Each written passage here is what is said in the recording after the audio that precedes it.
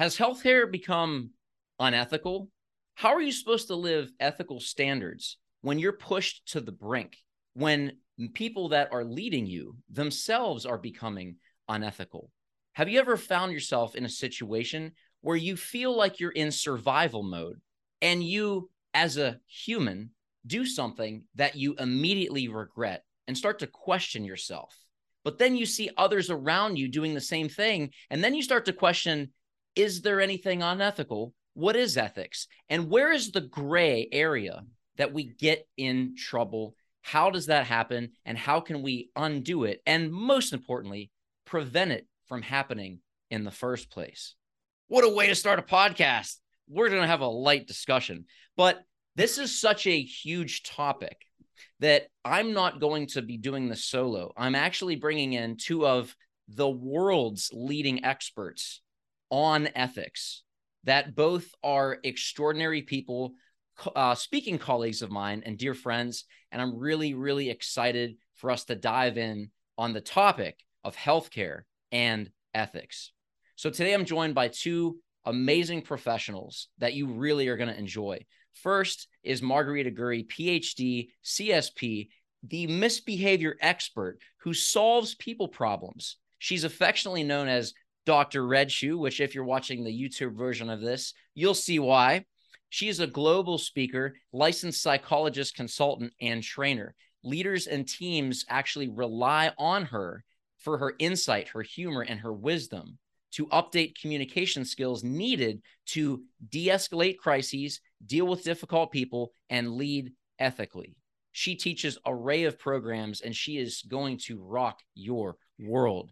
And secondly, a dear friend, Jonathan Goldson, who works with business leaders to build a culture of ethics, setting higher standards to limit liability while earning loyalty and trust, something I think all of us want. He's the author of Grappling with the Gray, an ethical handbook for personal success and business prosperity, and host of the podcast of the same name, Grappling with the Gray, which is exactly what we're going to do today. I love, by the way, his pseudonym, which is the Ethics Ninja, the hitchhiking rabbi, and the keynote speaker with over 3,000 years experience. Welcome to the Fit Pharmacist Healthcare Podcast, my friends. Thank you, Adam. Thank you. And speaking of ethics, I don't know how one judges if we're world known, but in the minds of our families, we're world famous. So we'll stick to that. The impact you have in each of your industries and the industry I'm in, both industries of healthcare and as a professional speaker, the ripples that you make are transcending time and generations. So by that standard and the fact that you are international, both of you, that's how I define global. And I think that each of us have that same opportunity, whether you are an intern, whether you are a newly licensed pharmacist, physician, PA, nurse, on and on and on. The impact we have is incredible.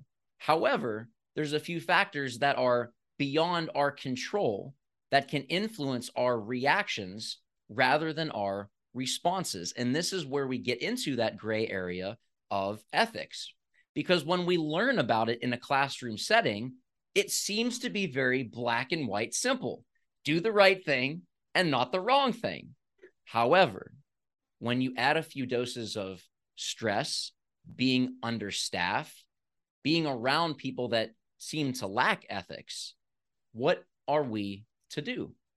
So the first thing I want to introduce and pose both of you is, how are we supposed to uphold ethics when we are in an environment and not given the resources to do so? Have you ever had that happen with a client that you consulted with? I'd love to hear from whoever would like to jump in first. My first job as a psychologist, I had that experience. And I was asked to cut some corners that were unethical. I was brand new. My license ink was not even dry. And I spoke with everyone who I could speak to, ended up giving them a few months with some ideas on how to fix it. They didn't fix it, so I resigned. I couldn't fix it. So I think depends on what the issue is. I mean, there's some things we just can't live with. And it does affect, some financial choices do affect patient care. And it's not just about being on our high horse. We have to think about the impact.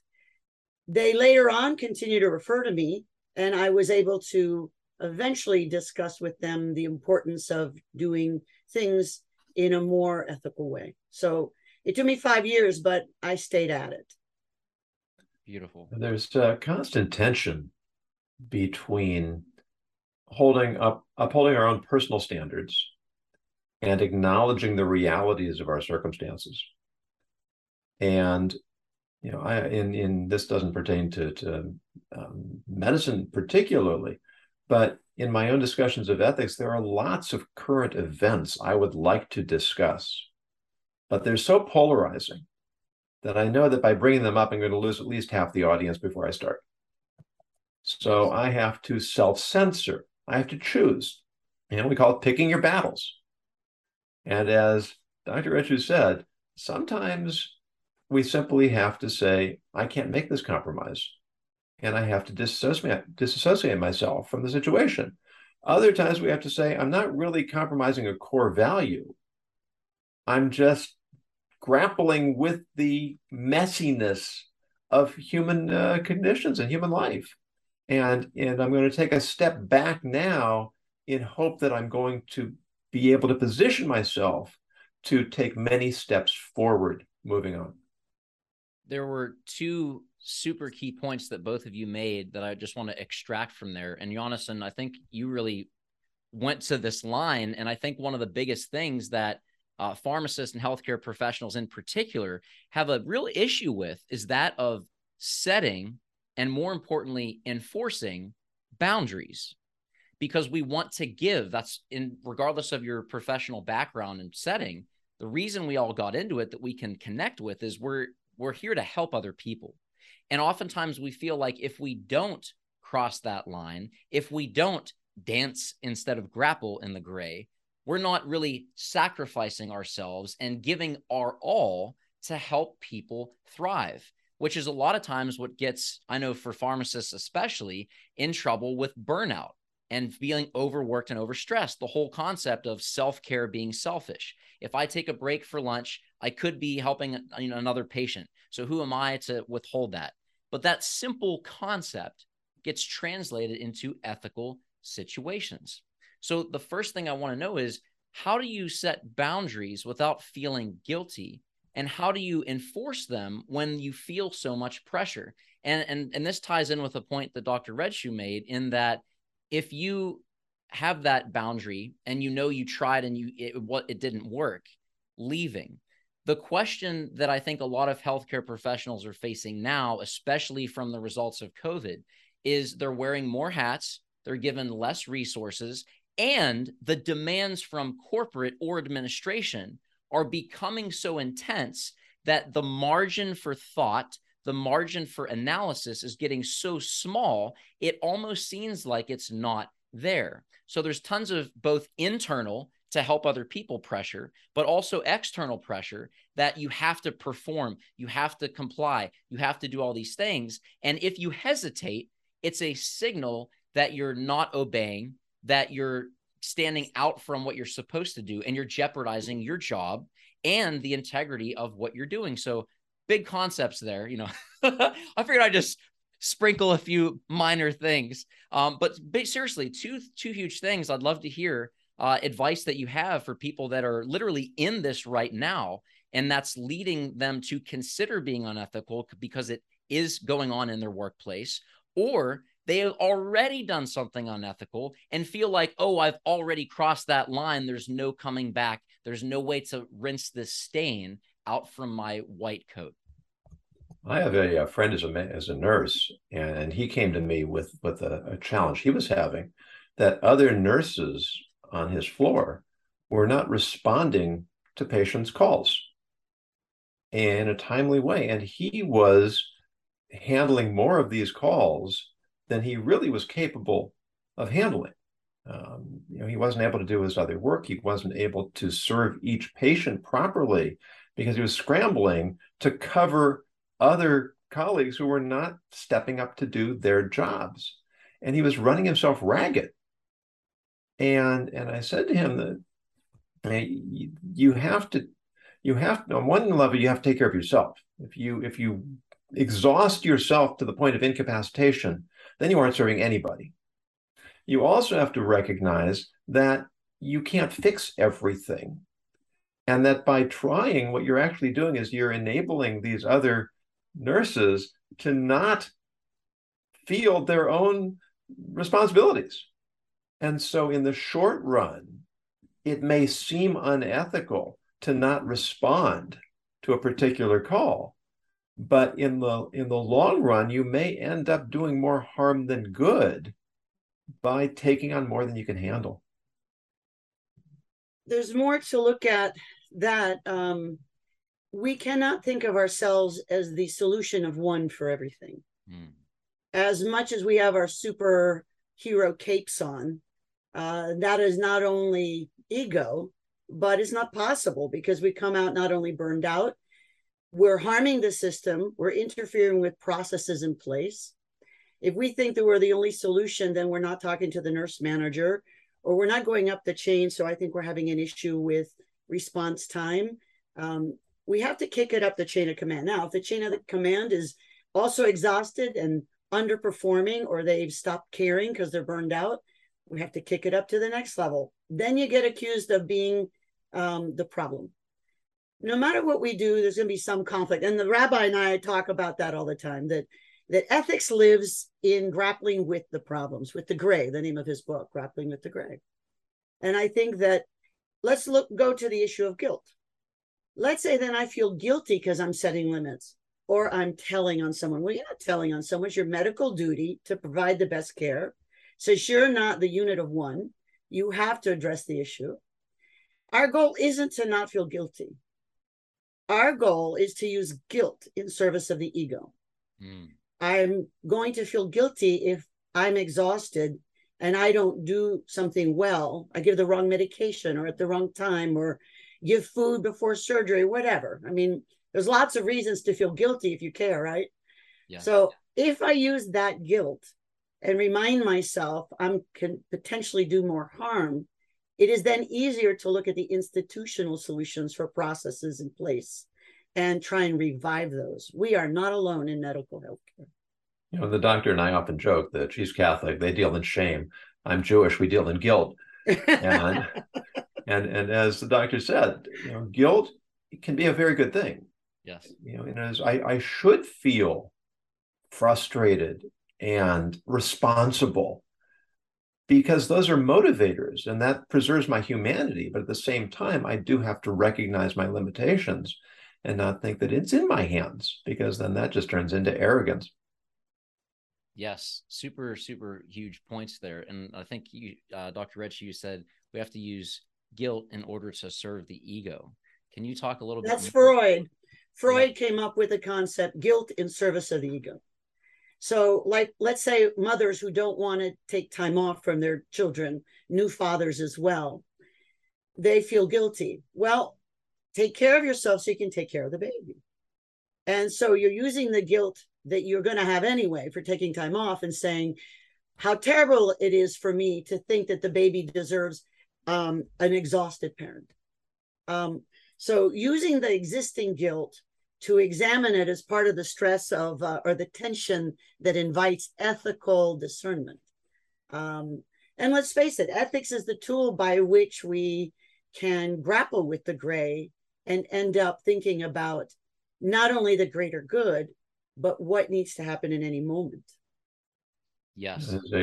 There's a rabbi that very influential in my life, who was a very successful psychiatrist, founded a rehab organization. His name was Rabbi Abraham Twersky, passed away a year or two ago. And he points out the difference between shame and guilt. He says that guilt says, I made a mistake. And shame says, I am a mistake. And if I'm a mistake, then there's nothing I can do. It's gone. It's over. If I made a mistake, I can fix that. And we're all human, and we all make mistakes. And that's okay. In fact, the sages teach us that every doctor, you might not want me to say this, every doctor deserves the death penalty. Because at some point in a medical career, it's virtually inevitable. You're going to make some wrong call that's going to have a seriously adverse effect on a patient. But they're not saying don't be a doctor. They're saying that even when we know we're going to make mistakes, we still have a responsibility to step up and do the best we can. And the rabbi and I have been talking about different cases where sometimes the problem, the mistake we make, isn't as bad as the cover-up or the lack of any response afterwards. Yes. So we're going to make a medical mistake. Do I wait all day and then the patient gets sicker? Or do I say, oh, I made this mistake.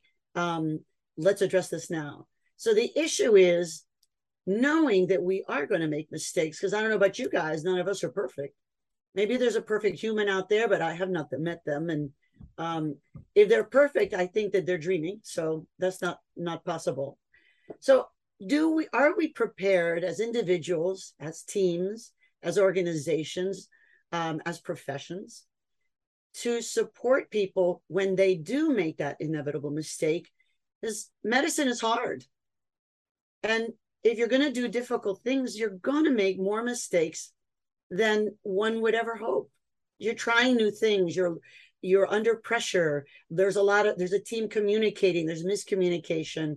There's all sorts of ways we can make mistakes, and we're not always alone in that mistake. So that is my thought. I think that's profound. And so like, I really think that's the key, is it's not trying to make a error-free place or error-free profession. It's having systems in place so that not if, but when they happen, we're able to support the person to do a root cause analysis and see how did this happen so we can prevent it again. And most importantly, make sure that it is not like if a nail sticks out, it's ripped out. So make sure it's conducive for people to come forth and seek that counsel to make things right and learn, rather than if you made a mistake, you're fired and all this stuff. And of course, I'm sure there's certain scenarios in extreme cases where that would happen, intent and everything else. But making a culture, I know, Jonathan, that this is a expertise and focus of yours, as well as yours, Dr. Redshoe, but having a culture that invites people to seek counsel rather than condemnation. And I think that's really the key, and where a lot of people get stuck, either because they assume, and they don't know this, but they assume that, oh, if I do this, I'll be gone. So I have to cover it up because I can't afford it. Like my family's financially supporting me, relying on me and this and that. But to really have a system in place where you can bring that forth and learn from that. So I think a lot of times where people get stuck on this is they believe that if they bring it up, they're gone. They feel like it's not even worth talking about or trying to make a reconciliation. And Dr. Redshoe, I see you nodding in agreement with this. Have you had clients, have you had cases where this was the root cause behind the unethical behavior patterns that continued? Yes, and some systems make it easier. In some systems, if you make a mistake and admit it, you are fired. But that is not a thriving system. That's a system gasping for air to be okay. And so maybe their margin of return, their profitability is so limited that they fire people. I believe that if we make a mistake and we admit it right away, and we have a team that knows how to communicate. Okay, Margarita just did this. What are we going to do? Bum, bum, bum. This is how we fix the patient right now. This is how we fix the chart mistake we made. This is how we fix the potential liability, legal liability, and address it right away. And then look at as you were saying, the root analysis, like afterwards, do a debrief that helps us move the agenda of creating the ethical culture further. There's take it out of the medical conversation for a moment, that traditionally it was prohibited for rabbis to take a salary to serve in a rabbinic position, because it was felt that the moment they are being supported by the congregation, they are now going to be subject to the pressures from the congregation, and they won't be able to lead effectively. And it actually changed after the Crusades and the Black Plague in Europe, that there were such desperate times, and it was so hard for people to support themselves, and there was such a paucity of leadership, that the only viable system was to have people be paid to serve in a full-time capacity. But that was not ideal. And you mentioned, Adam, that when our livelihoods may be threatened by speaking up, we have a lot of reason not to. And then we can't do our jobs, and we can't be ethical. So trying to create systems that minimize the extent to which our livelihoods influence our thinking is part of the way that we preserve an ethical system. Exactly. An ethical culture. Exactly. And thank you for sharing that, Jonathan. Both of you made some really good points, but I want to dive into practical application. So what I've pointed out are what I have experienced and seen and heard from others who've come to me, send me DMs on Instagram or reached out, email, whatever it might be, of being in this place and shared these fears. If I blank, then worst case scenario. So they default to being silent and covering up the lie with more lies that becomes exhausting, and eventually it comes out anyway. So my question is, if someone either has partaken in an unethical behavior or witnessed it in a colleague, is there a certain universal framework? I'm sure it varies based on your company and protocol and everything else, but what would you recommend to someone who has been a part of an unethical situation or witnessed something, so that they can get rid of this guilt and use this to really learn from it and make right based on the situation? What would you recommend? How would you take the first step with that? First step is the rabbi and I created a worksheet for this. And so my first step is to check out our worksheet, which we'll make sure we give you a copy so people can use it, which takes you through the assessment and the problem solving of all the factors involved. The first thing is stop and think. What needs doing? What are the issues? What are the risks? All of that. I think so. The first step is to do nothing but think. I know that sounds old-fashioned, but the rabbi and I are big fans of thinking. Yes. As an action step, actually. It looks like you're doing nothing, but you are doing something very important. The next is to look the existing guidelines in our profession. Each profession has ethical guidelines and legal guidelines. Every employment place has also guidelines for employees, the code of conduct. Those are the initial guidelines to look at. Just about every medical organization also has a lawyer that they have available. Some of them have hotlines. Some of them you can just call and say, I'm not sure what to do. What do we do now? Or I need you to know. So again, to know you're not alone. So think, look at the existing guidelines, and then I think you have a difficult decision.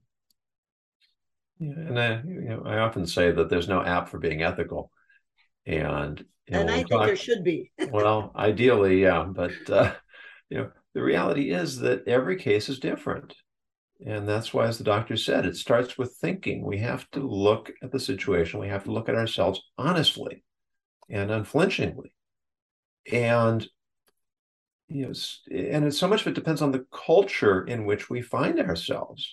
If I find myself in a culture that's unhealthy, that punishes honesty and forthrightness. I mean, I was when I was teaching, I was once given a class teaching Hebrew, which is not one of my skills. I had three different levels of high school students in one class. And I divided up the two weaker levels, and then I took the strongest ones and I put them in the back and I gave them the book. And I said, do the best you can with this. If you need problems, let me know. And one of the mothers called me up and said, my daughter says you're not teaching her. And I said, she's right. and I explained why. And guess what? I got called into the principal. You can't say that to a parent.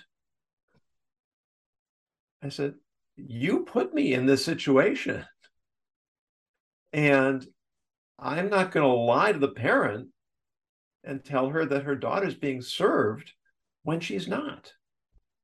Now, maybe that got me in trouble with the principal, who fired me the next year. But this is real talk, y'all. yeah, this is. I mean, there are consequences. No good deed goes unpunished. That's true. But there is karma. He was law. Yeah, there's karma. He was fired the next year and never held a job after that. So, which is unfortunate. But but the point is that I couldn't compromise my integrity or the welfare of the student in terms of informing the parent what the real situation was. And certainly in medicine, the consequences can be far more immediate and far more dramatic than in a school setting. Yes, that's so spot on true. And that worksheet that you mentioned, that will be in the show notes for the podcast. I sent it to you right now in the chat. I got it. There's 2 pages, and I made it as a graphic worksheet. This is something that I created quite some time ago, and then the rabbi improved it. We worked on it together. And actually, I think I sent you the one that isn't for ethics, but for difficult people, but it's the same issue. Yes. I will resend you the first page. Awesome. That'll be in the show notes so that everyone can access that. And I want to really go to something very profound that we often overlook. A lot of times when we have a complex situation, like an ethical scenario, we assume that in order to solve a complex scenario, it must therefore only be solved by a complex solution. The reason that's flawed thinking is that if it's complex, it's going to be confusing. And if you are confused, you lose because you won't actually do the thing.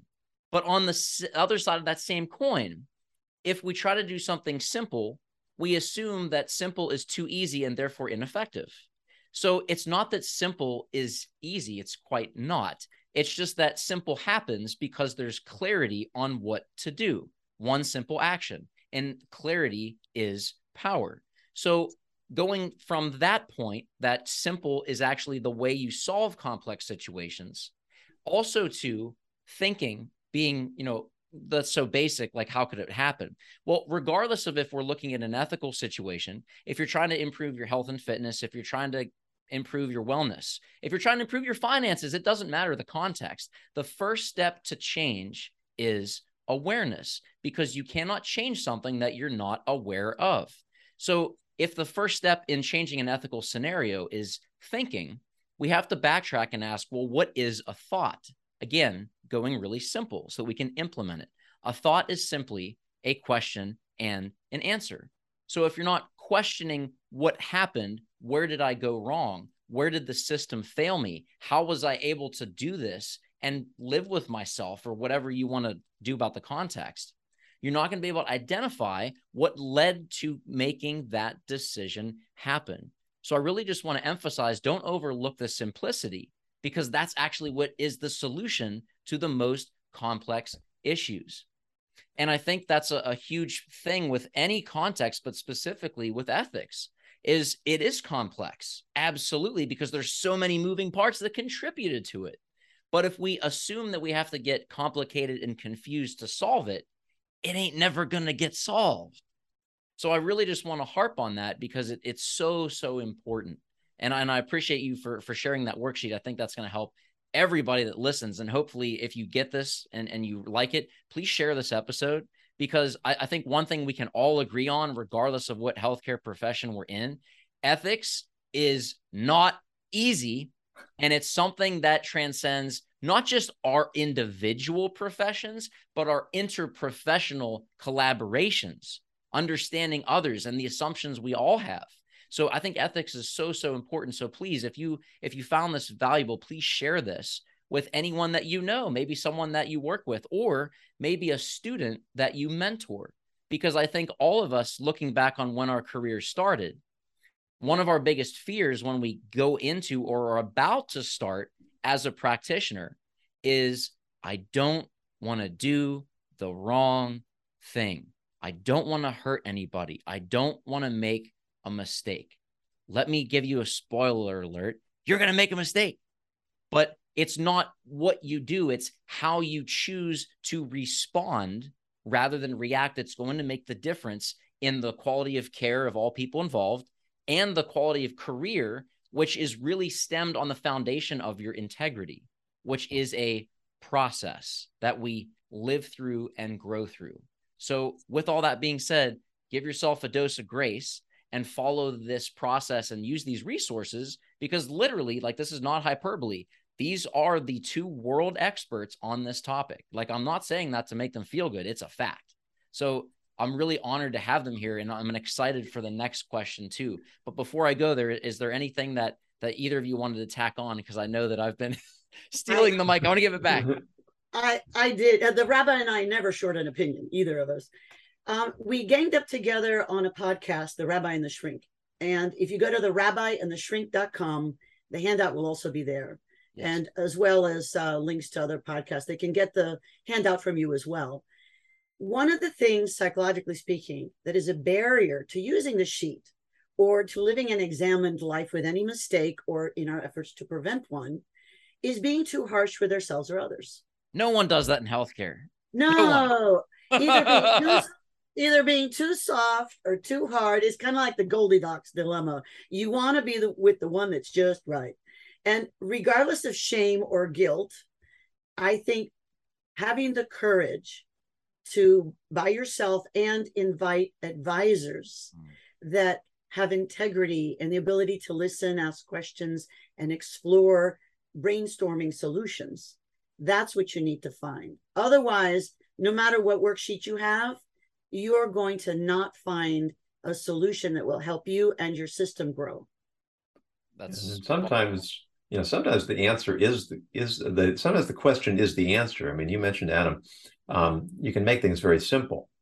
And I was at the physical therapist one day, and she was lamenting to me that she was renting a room in a doctor's office, and she'd been renting there for years. And she'd become very, very good close friends with the doctor and his wife. But they kept raising her rent. And they were now raising it again to a point where she just couldn't afford to pay it. And she said, I don't know what to do. I feel so grateful to them. I value their friendship. I like being here. And so I don't want to tell them I'm leaving. But at the same time, I just can't afford to pay what they're offering. And she had gotten herself into this binary mindset. And we say all the time that, that's one of the great enemies of ethics, is thinking that I only have two choices. Mm-hmm. So I said to her, you don't have to make the choice. You pose it to them. You tell them, I want to stay with you. I appreciate everything you've done for me. I value our relationship, but I can't afford the price you're asking. Do you want to meet me at a lower price, or should I look elsewhere? And by putting it onto them, she removed all of that tension and angst from herself. She offered two options, either of which was acceptable to her. They said, well, we need to ask more for the room. So you'll have to look elsewhere. She did. She found a much cheaper place. She ended up saving thousands of dollars a year on her overhead.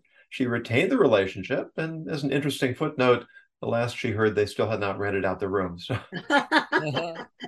that is such an excellent example, Jonathan. And you said something that's so profound that I really want to highlight. And that's the concept of choice. Because oftentimes when we're in these scenarios, we're so emotionally flooded with angst, with shame, with regret, whatever that might be, that we think and we trick ourselves emotionally to think that we don't have a choice. With every situation, you always have at least 3 options. And if you don't feel like that, I want to tell you on the inner workings what happens. And Dr. Registry, I think you'll track with me. If you think you only have one option, you have no choice. If you have 2 options, you have a dilemma. But it's only when you have 3 or more options that you're actually at choice. And if you really look at it and are allowed to disengage from the emotion and look at it from a third party, you will always be able to find 3 choices. They're there, but you must look and create them, much like your friend did, Jonathan, with that scenario. That's interesting, the idea of 3 being the choice. I think even if there's only one option, there's a choice. Yes. And no one can dictate our ethics. No one can dictate the right thing. I mean, if we've got a bunch of hungry children to feed at home, it certainly sometimes feel like we have no choices. And sometimes we're in desperate mode where we're totally in survival mode. And then we make choices we would normally not make, right? Yes. Just like in war. Someone, you don't say, well, I want to kill people. But if you're in war, you have this moral dilemma and you can create moral injuries. You do have a choice. But is it really a choice? Because you're in the military, you're going to have to face the fact that is your job to protect and serve. And that might include taking a life. So there's some choices that are hard to live with. So the issue of moral injury and being exhausted, compassionate givers, right? Mm-hmm. Those are 2 of the issues that keep us from being sharp and looking at the choices. And I think something that you said is something that I think every single healthcare professional, especially nowadays, after it's not really over, but through the pandemic, will say that a lot of people can resonate with, and that is living in survival mode. It's not really living, it's just kind of existing. You don't feel like you're really living at all. You're just trying to make it through the day. So a lot of times we do things in that mode where we normally wouldn't do them, much like you said, in a state of war if you're in the military. So is there any sort of examples, and I'm really interested in this question, because I'm sure you have seen many cases in extreme circumstances. And the reason I want to hear these, and I want the listeners to hear them as well, is oftentimes it's through, like we were talking prior to the podcast, oftentimes it's through extreme examples that we can highlight the principles that can show up in seemingly smaller situations. But when ethics or a life is an example, it's all significant.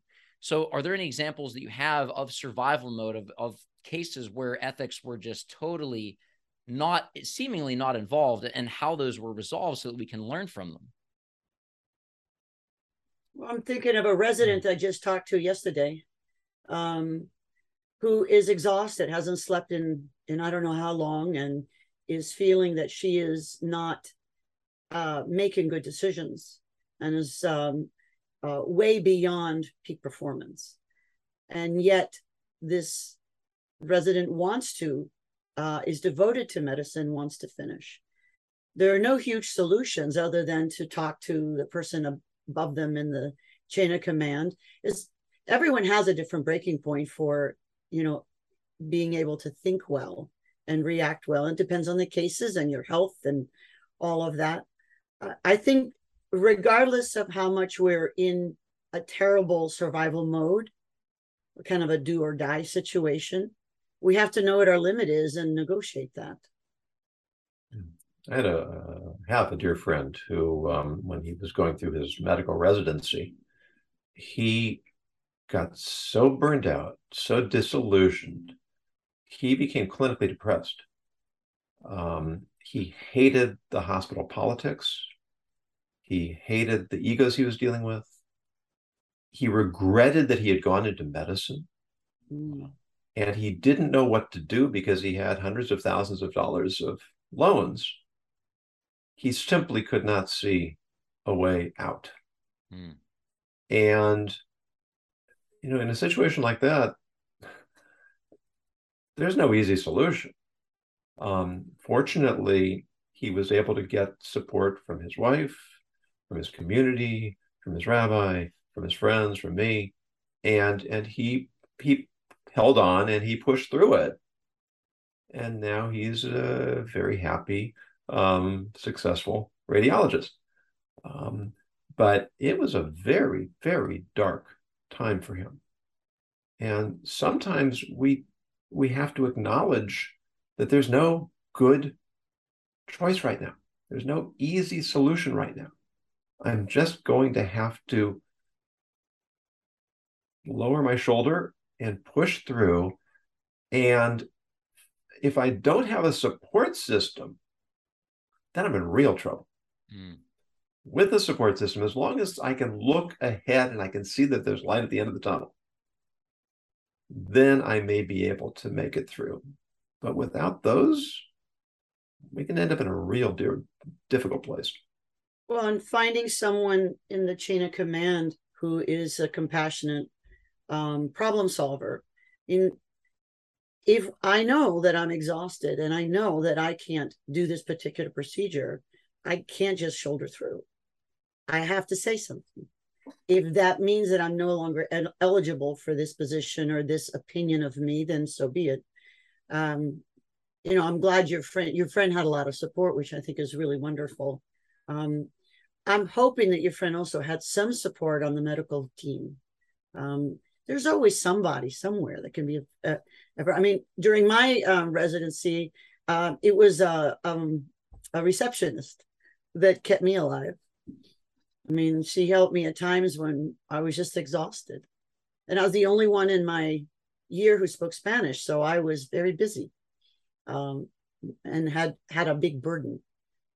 So I think not taking ourselves too seriously that I'm the only one that can do this. Because if I am impaired, I'm impaired. I have to say something. The two biggest, I guess you could say, antidotes or prevention strategies and solutions for feeling like you cross the line, feeling like you're about to cross the line, wondering, is this possible? All of those areas that put us on like threat alert are to, number one, seek wise counsel. And then number two, surround yourself, or at least make yourself available or have availability to a supportive community that has some sort of compassion, rather than a black and white, it's right or wrong type thing, but really being able to see the humanity through the principles, not to like say like, oh, we'll give you breaks, but to really connect and understand what's going on here so that we can navigate through this. So that if you did cross that line, how can we circle back? How can we think and see what led to that so that we can learn from it, make it right by doing the legal, ethical things and all of those sort of things, but to use it as an experience so that, one, we don't do that again, but two, ensure that our systems and processes are in place so that nobody else does it either. Well, and medical training programs are learning from the brave souls who do speak up and who document. And I think not only must I document my own struggle or my own concerns, but those around me can document as well. And then you have debriefs and you look at, what happened, this incident that happened and what contributed to it and how do we prevent it in the future. I think people being interested in the reality of good medical care has made us better and better in terms of training new people and hiring new people. And finding allies. I was thinking of a case my wife had where the woman that she worked under sent her an email castigating her for something that really there was no infraction whatsoever, but CC'd like superintendents and other people on this email. And my wife called a good friend of ours who's a teacher and a lawyer. And he spent 5 hours in our house on a Sunday afternoon. Wow. Helping her frame the response. And she had allies in her school and had the resources to draw on. You said earlier, doctor, that find somebody in the system that can support us one way or another. And ultimately, things worked out just fine. Especially since this supervisor was gone the next year. They're not always happy endings, though. I mean, sometimes you can't beat the system, and then we have to, have the integrity to say, well, I'm not going to let the system destroy me. I'll go deal with the problems, the challenges of finding a new system. Yes, and I'm glad that worked out, and she had that support. And I think that highlights, coming full circle back to one of the original points that was made, I think by you, Dr. Redshoe, is one of the leading catalysts to unethical actions is thinking that it's only you, like you're the only solution. It's all on your shoulders. And one that leads you to that, but also it can lead you out, not out like in a solution way, but out like, I can't do this anymore. Feeling like it's black and white, that whole framework of thinking, but also it's part of the solution. When you recognize that, yes, you have to do the work, you went to school for this, but you don't have to do it alone, which is the power of having wise counsel, having community, and being able to actually think and analyze and recognize if you are in survival mode, that should be an indicator, a red flag, a red light, whatever you want to call it, that you might not be in the process of making the best decisions, because you cannot thrive if you are only trying to survive. So the key to live a life of fulfillment and full of ethics and whatever, however you define success, that leads you to living your life on purpose, is to one, recognize if you're in survival mode, you've got to get out of that somehow. And again, you don't have to do it alone, because oftentimes those before us have walked in your shoes as well. And they are more than happy to help you escape the pain that they were in for far too long. I think I speak for a lot of us. All of us are nodding because we've all been in those places before. But yeah, there's so many resources, and I'm really grateful for both of you for your time and your wisdom today, for sharing that, because both of you are resources. And speaking of, we have a resource that was mentioned that will be in the show notes, so that you can have that resource to see, how do I handle an unethical situation that I'm noticing that I'm in myself, or that I foresee happening in the future. So know that it's not just you. You can do this. You do have to do the work. You do not have to do it alone. And speaking of resources, all of the contact information, the social media contacts will be in, so you can connect with both Rabbi Goldson and Dr. Redshoe if you'd like to follow, which I highly encourage you to do, their podcast, their platforms, and their content as they continue to be catalysts for change and sound ethics in the world of healthcare and beyond. So first off, thank you so much, both of you, for your time.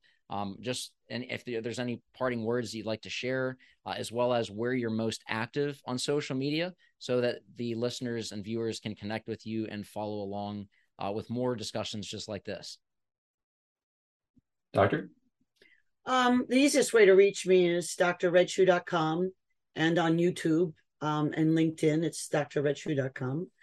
And my last words is to ask the rabbi. Rabbi and I each we'd spelled out the ethics, and we came up with one together. But I like the way the rabbi says it. So Rabbi, if you would, after you do your social media, could you close us off with ethics? Absolutely. Thank you, sir. You can find me on YonasonGoldson.com. That's YONASONGOLDSON.com. And very active on LinkedIn, a little less so on the other social media, and always eager to make new connections and continue the conversation offline. The ethics acronym, basically the qualities that we need to be ethical. The E stands for empathy. And if we're not sensitive to other people, we don't know how to respond. The T is trust, which means that we have to be trustworthy and we have to be willing to trust others. The H is humility, recognizing that we can't do it all, we don't know it all, and that not everything is in our hands. The I is inquisitiveness, be willing to learn, to admit when we don't know, and to be eager to understand more deeply and more widely. The C is courage, because doing the right thing can be hard, and there may be consequences we're not going to like. And the S is self-discipline, because this is not a checklist, it's a process. And we have to, as soon as you get to the end, we have to go back to the beginning and start over again. Put it all together, that's what creates the ethical mindset. It helps the ethical decision-making and helps us influence a culture to become an ethical culture. That is brilliant. I hope you trademark that. Outstanding. Seriously. I'll send you a link to an article that spells it out. Beautiful. And that will be in the, all the resources mentioned will be in the show notes so that you can access them with one click that quick. Thank you both so much. This has been such a rich conversation, lots to think about and lots to implement, more importantly, because knowledge is not power. It's only potential power. It's what we take and put into practice that allows us to practice at the highest level and dispense our full potential. So with that being said, Dr. Redshoe, Dr. Rabbi Yonason Goldson, thank you both so much for being guests. We were enriched by both of your presence and your wisdom today. So I appreciate both of your time and your wisdom. This has just been outstanding. Thank you both so much. It's been a delight. I love what you're doing. And thank you, Doctor. Thank you. This has been Dr. Adam Martin with Dr. Redshoe and Rabbi Goldson, bringing you the truth that you can implement and be the change that you wish to see in your profession and beyond. So go forth, be great, and dispense your full potential. Go be a blessing.